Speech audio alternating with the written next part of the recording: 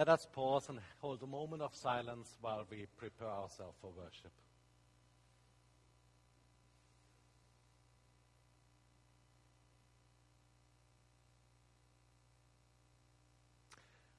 We are in the presence of the Lord.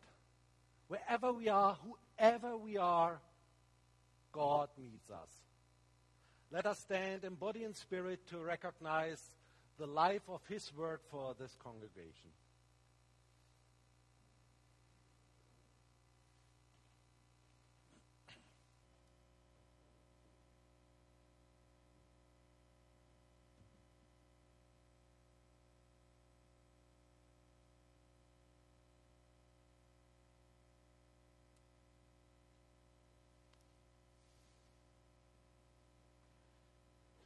Good morning and welcome everybody here in our wonderful Kirk and everybody who will join us on the live stream or later via the recording.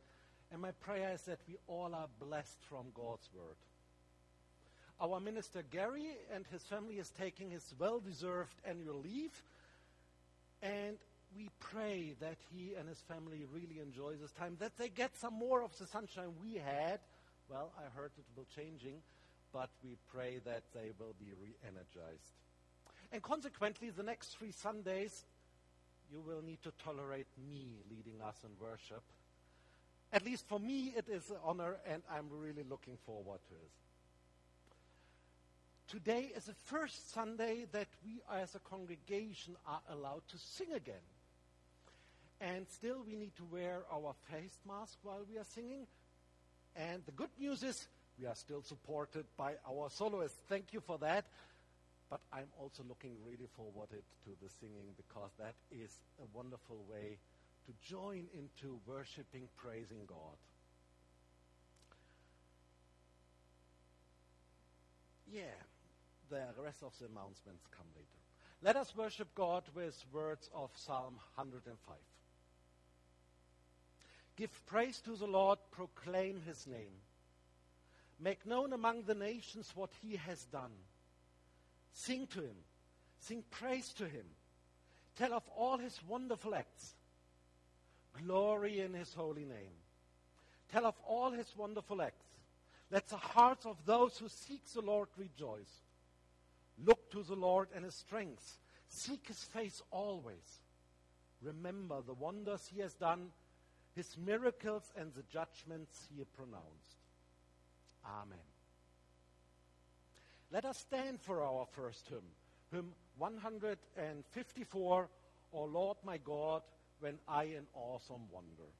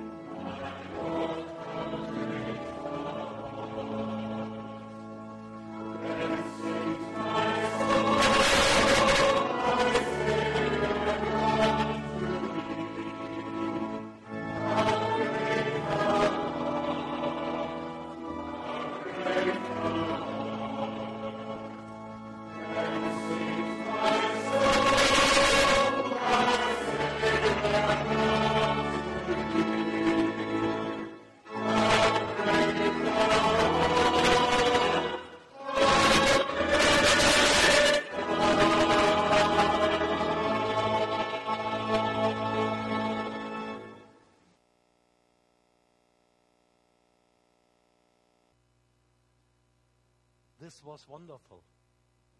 This was really wonderful. Thank you. Let us pray.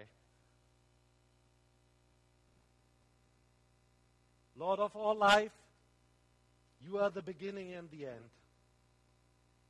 You are the provider of food and drink, clothing and warmth. You are love and hope. You give us life in all its fullness. We praise you. You are the one who sustains us. You are the one who nourishes and strengthens us throughout our daily lives. We praise you.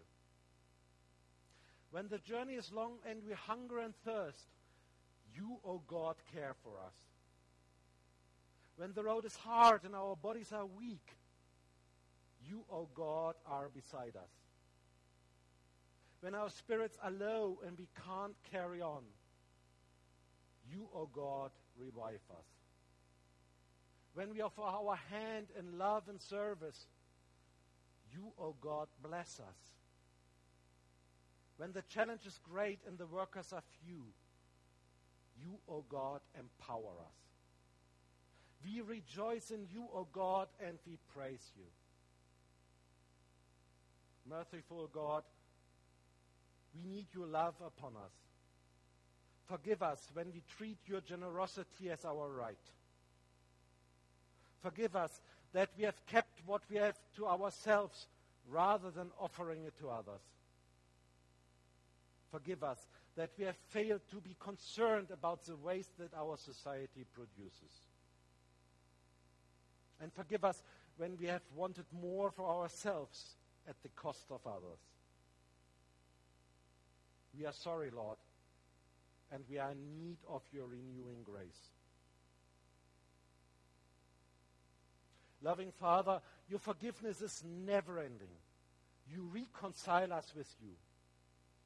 As renewed children, we are now bold to join into the prayer Jesus taught us, saying, Our Father, who art in heaven, hallowed be thy name. Thy kingdom come, thy will be done on earth as it is in heaven. Give us this day our daily bread, and forgive us our debts as we forgive our debtors.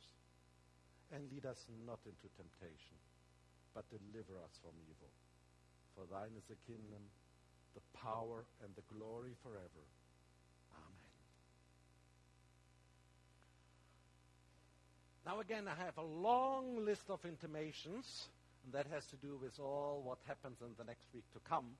But first, the regular one. The food bank continues to be open on Tuesdays at the West Hall from 10 to 12 and from 7 to 8 in the evening. And currently, as you have, all of you most likely have noticed, we are on our summer service schedule until August the 8th inclusive. That means the services I do. And there will only be a service at 9:30, and this also will be live streamed and recorded, of course. And as it stands at the moment, and let us pray that this will really continue like that, from August the 15th on, we will return to a more normal Sunday program. That means that we will have two services again. The one at 11 o'clock will be for everyone together, young and old, and we will have more capacity as social distancing. Could be able to pronounce the word now. It's the most common word ever used in the last month. So at 11 o'clock, the service for young and old, because social distancing will be discontinued.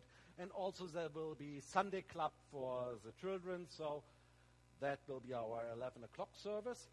And for the 3 weeks from next 3 weeks from August the 15th on, we also will have the 9:30 service with social distancing for those who feel that a need for this. And as I said in the beginning, our Minister Gary is on his annual leave. And while he's away, Reverend Dr. Alistair Shaw is providing emergency pastoral cover, Details are on our website, or please contact the session clerk. And, well, we still will not pass offering plates through the congregation, but please, there are plates when you leave the congregation as always, and you can support the life and the work of the congregation also by bank transfer, and details you can find on the website. Yep, all bullet points ticked. So let us listen to the scripture.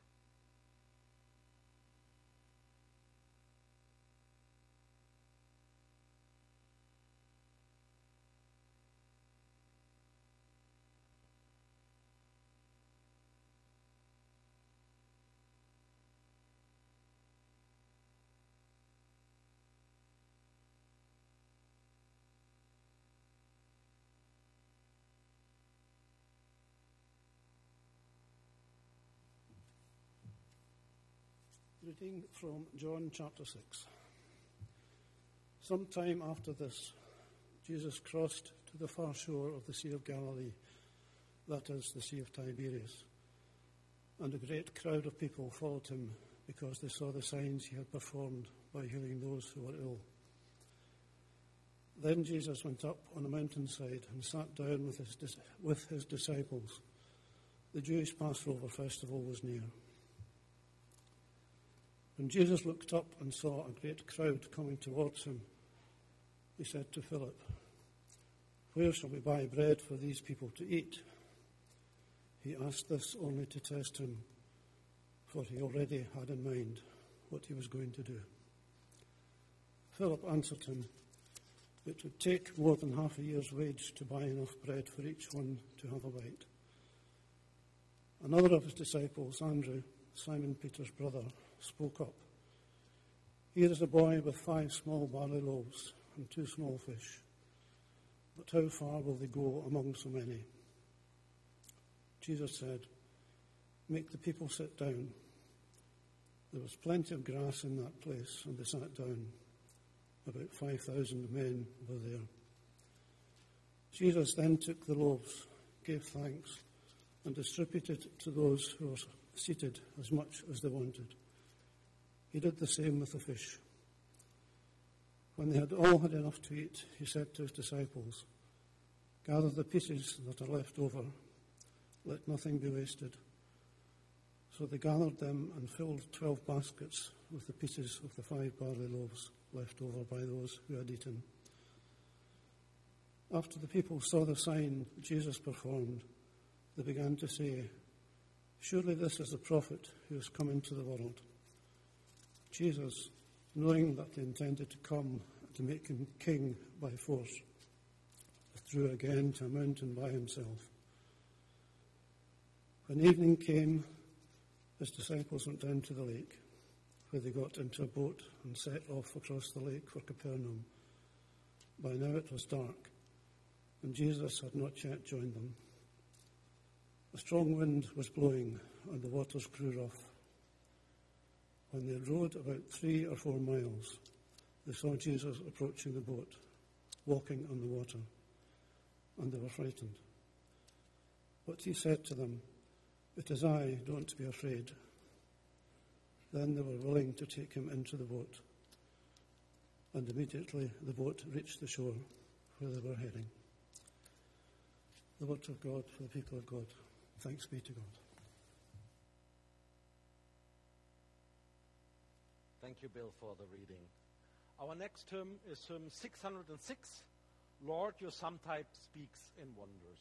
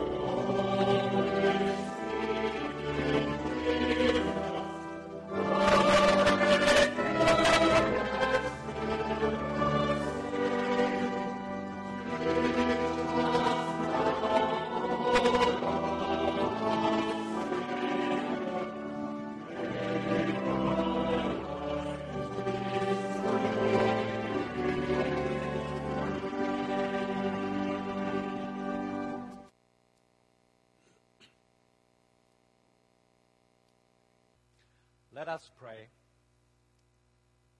Lord Jesus, you are living among us. We gather here to be with you and to meet you. Open our ears and our hearts for your word. Amen. Miracles. The gospel seem to be abundant with miracles attributed to Jesus. And two of the most famous ones we heard this morning. The first one, the feeding of the crowd of the 5,000, is the only one which is recorded by all four Gospels. And the second one, Jesus walking on water, is the best known in the public. It even made it into Jesus Christ Superstar when Pilate is saying, "Come on, Jesus, be no fool, walk across my swimming pool." But why does miracles get so much attention? Back in the times of the early Christians and also today. And not only between Christians and secular people, but also among Christians. What is the trouble with miracles? In ancient time, in Jesus' times, for the vast majority of the people, it was common sense that supernatural things exist. Things happened they could not explain by means of not by means of miracles. There must be forces, gods, spirits beyond one's comprehension. Such accounts of miracles like we heard today seem to have impressed especially the early Christians. The early Christians were a minority following this strange Jesus, this convicted and executed criminal from the edge of the Roman Empire. They even proclaimed that he is alive and ruler of the world, the one and only God.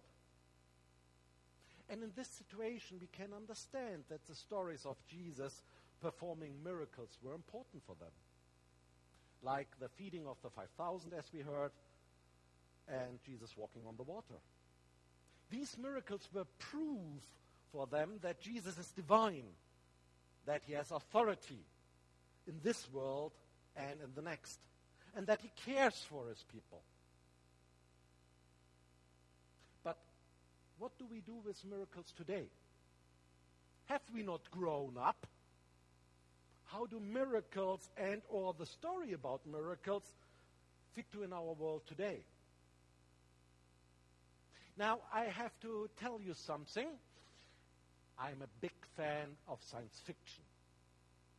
And one of my favorite ones is a TV series, Star Trek. And this series started in the 70s, and it plays in the far future when society on Earth has overcome all problems. There are no disease anymore, no hunger, and humanity are united in a peaceful way. Now the Earthship Enterprise is on its way to explore galaxy to boldly go where no one has gone before. All these accomplishments are based on advances in technology and science. And in the vision of Gene Roddenberry, the author of the TV series, we will overcome all the problems by means of rational thinking. And in the beginning of the 19th century, rational thinking became the leading principle of the philosophers and intellectuals of the Enlightenment.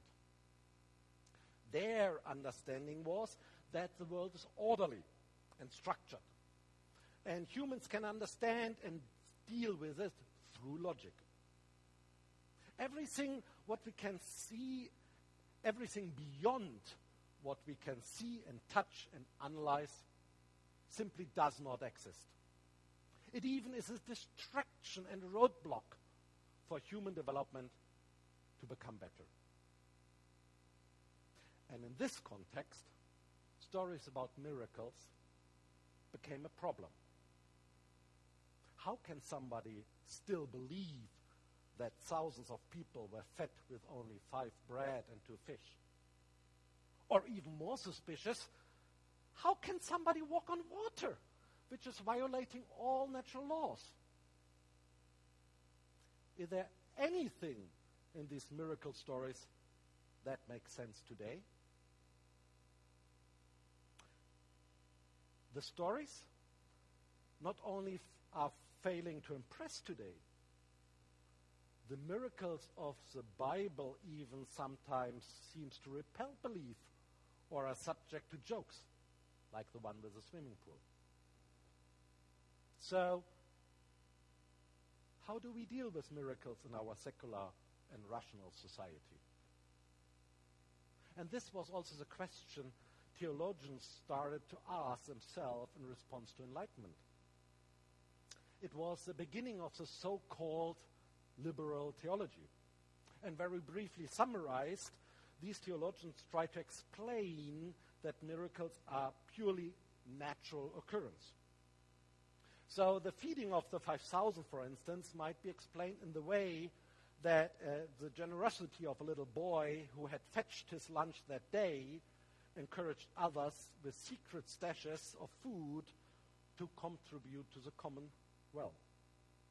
Or Jesus were not really walking on the water, but by it, since the Greek word epi in the original Greek gospel could mean either. But this approach was not a solution. It did not overcome doubting. Did not prevent that Christianity started to decline in the rational modern world. So, better to go back to fundamental belief of the early Christians. And this is a dilemma we observe. The discussion, the tension, almost a holy war between liberal believers and fundamentalists. What is the appropriate and the right way to believe? Taking the Bible stories literal or metaphorically? In the US, there are even court cases. What should be taught at school? Was the earth created in 7 times 24 hours or evolution theory? It seems that miracles divide us Christian even. The trouble with miracles. And now, you should not expect that I argue for one position or the other. I think this is not what the gospel writers intended. I want to propose something else. I want us to step out of this unhealthy and unholy discussion. So far, we took a stand outside of what may have happened. We were spectators. We even became judges of the events, of the what. What took place at the lake and on the lake. And Jesus was never about the what. Jesus always was about the who. Jesus met individuals, cared for each of them. So, let us put ourselves into what happened at the lake and on the lake. We are among the thousands. We came there because we heard about Jesus, and we wanted to understand what this is all about, what Jesus has to say. We walked a long way, and now we're hungry, and we forgot to bring our big picnic basket.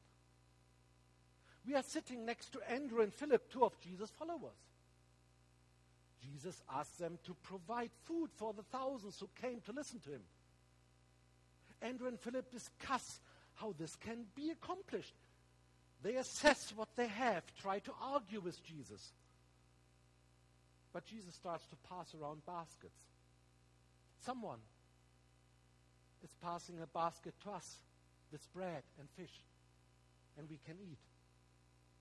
We look around, and everybody has enough to eat.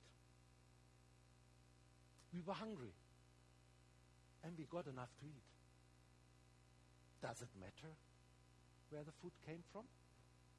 Now we can listen attentively to Jesus, what Jesus has to say.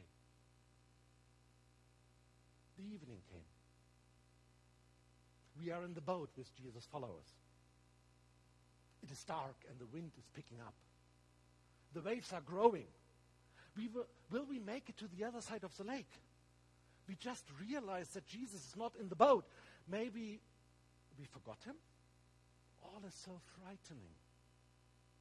And suddenly, we are on the other side of the lake.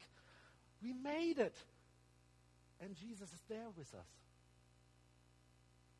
What a day. We ate well, we listened to Jesus, and we made it to the other side of the lake. Some talked about that miracles happened. Some people saw people sharing food and Jesus walking along this lakeside.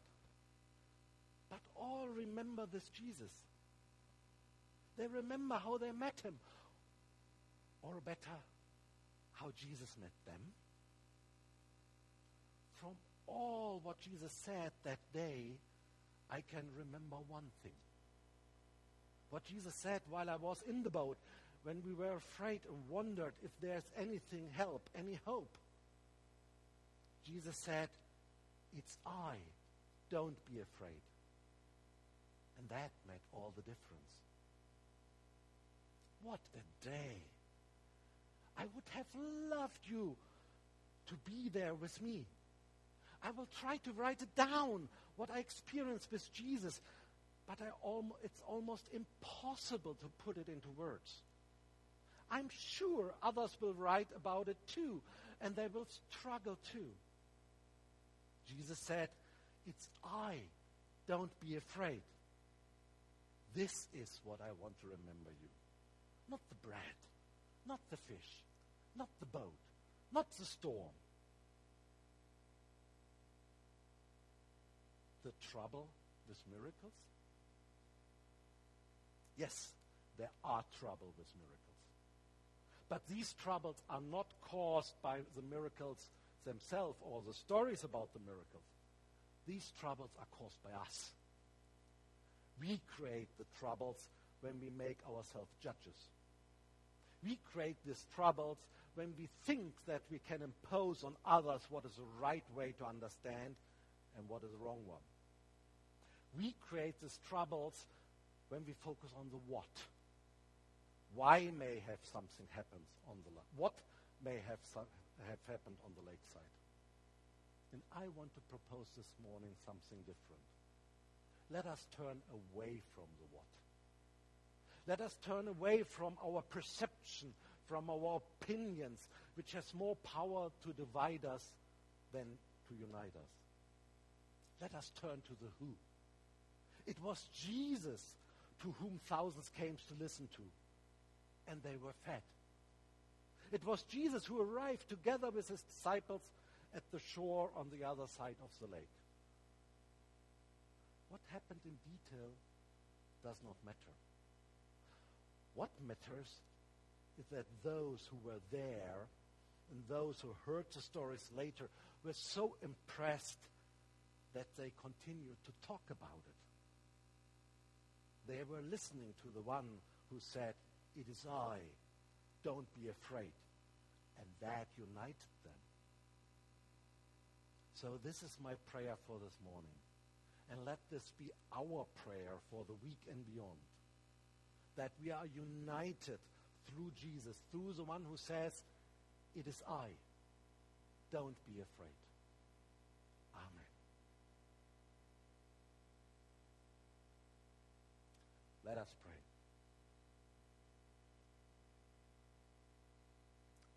Holy God, you created all space and time. You made the world we live in. You filled it full with life and beauty. You declared it to be good.